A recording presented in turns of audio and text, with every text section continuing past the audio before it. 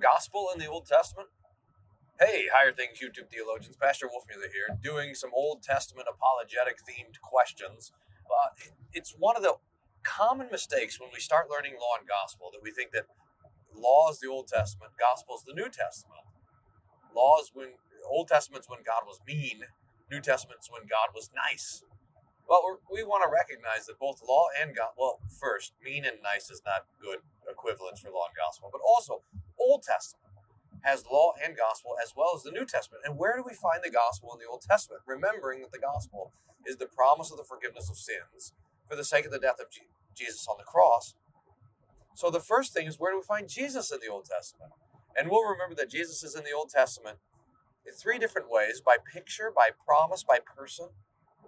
So by picture, a lot of the things that the Lord arranges in the Old Testament provide a picture of what Jesus will do in his life, death, and resurrection. For example, the Passover lamb is a beautiful picture of the sacrifice of Jesus on the cross. Or the Day of Atonement is a beautiful picture, not only of the death of Jesus, but also his resurrection and his ascension and his bringing his blood into the throne room of God in heaven. So Jesus is pictured there in the Old Testament. Jesus is also promised. From that first and most important promise, Genesis 3:15, all the way to the seed promises to Abraham, Isaac, Jacob, Judah. The scepter will not depart from Judah till Messiah the King comes. To David, 2 Samuel chapter 7, where your seed will sit on the throne. And all the other messianic promises, which are so wonderful.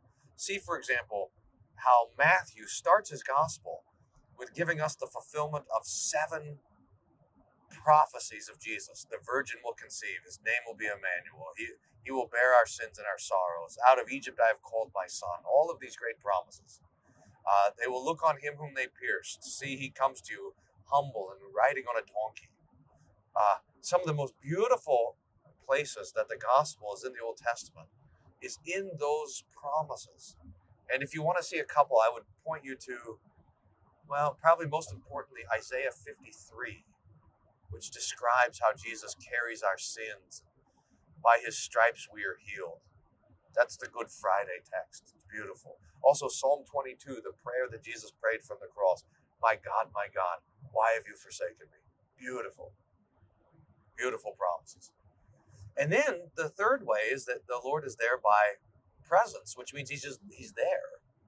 When the Lord walked in the garden with Adam and Eve, that's Jesus. When the Lord was in the burning bush talking to Moses, that's Jesus. When the angel of the Lord appeared to Joshua, that's Jesus. In fact, Jesus tells us this. No one, in John chapter 1, no one at any time has seen God, but the only begotten God, who is in the bosom of the Father, has made him known.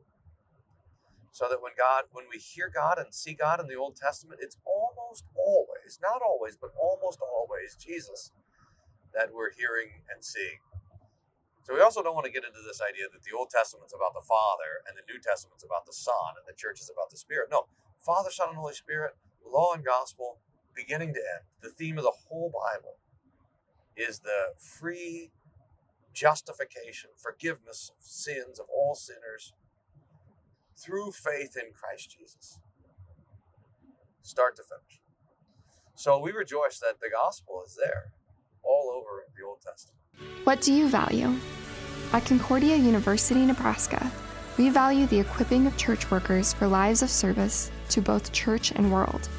In a culture where our faith can often be met with derision, our world needs ardent Christian leaders to rise to the helm and steer the next generation of Christ followers into new territory.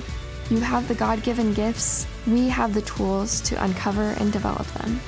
We are Nebraska's university with values.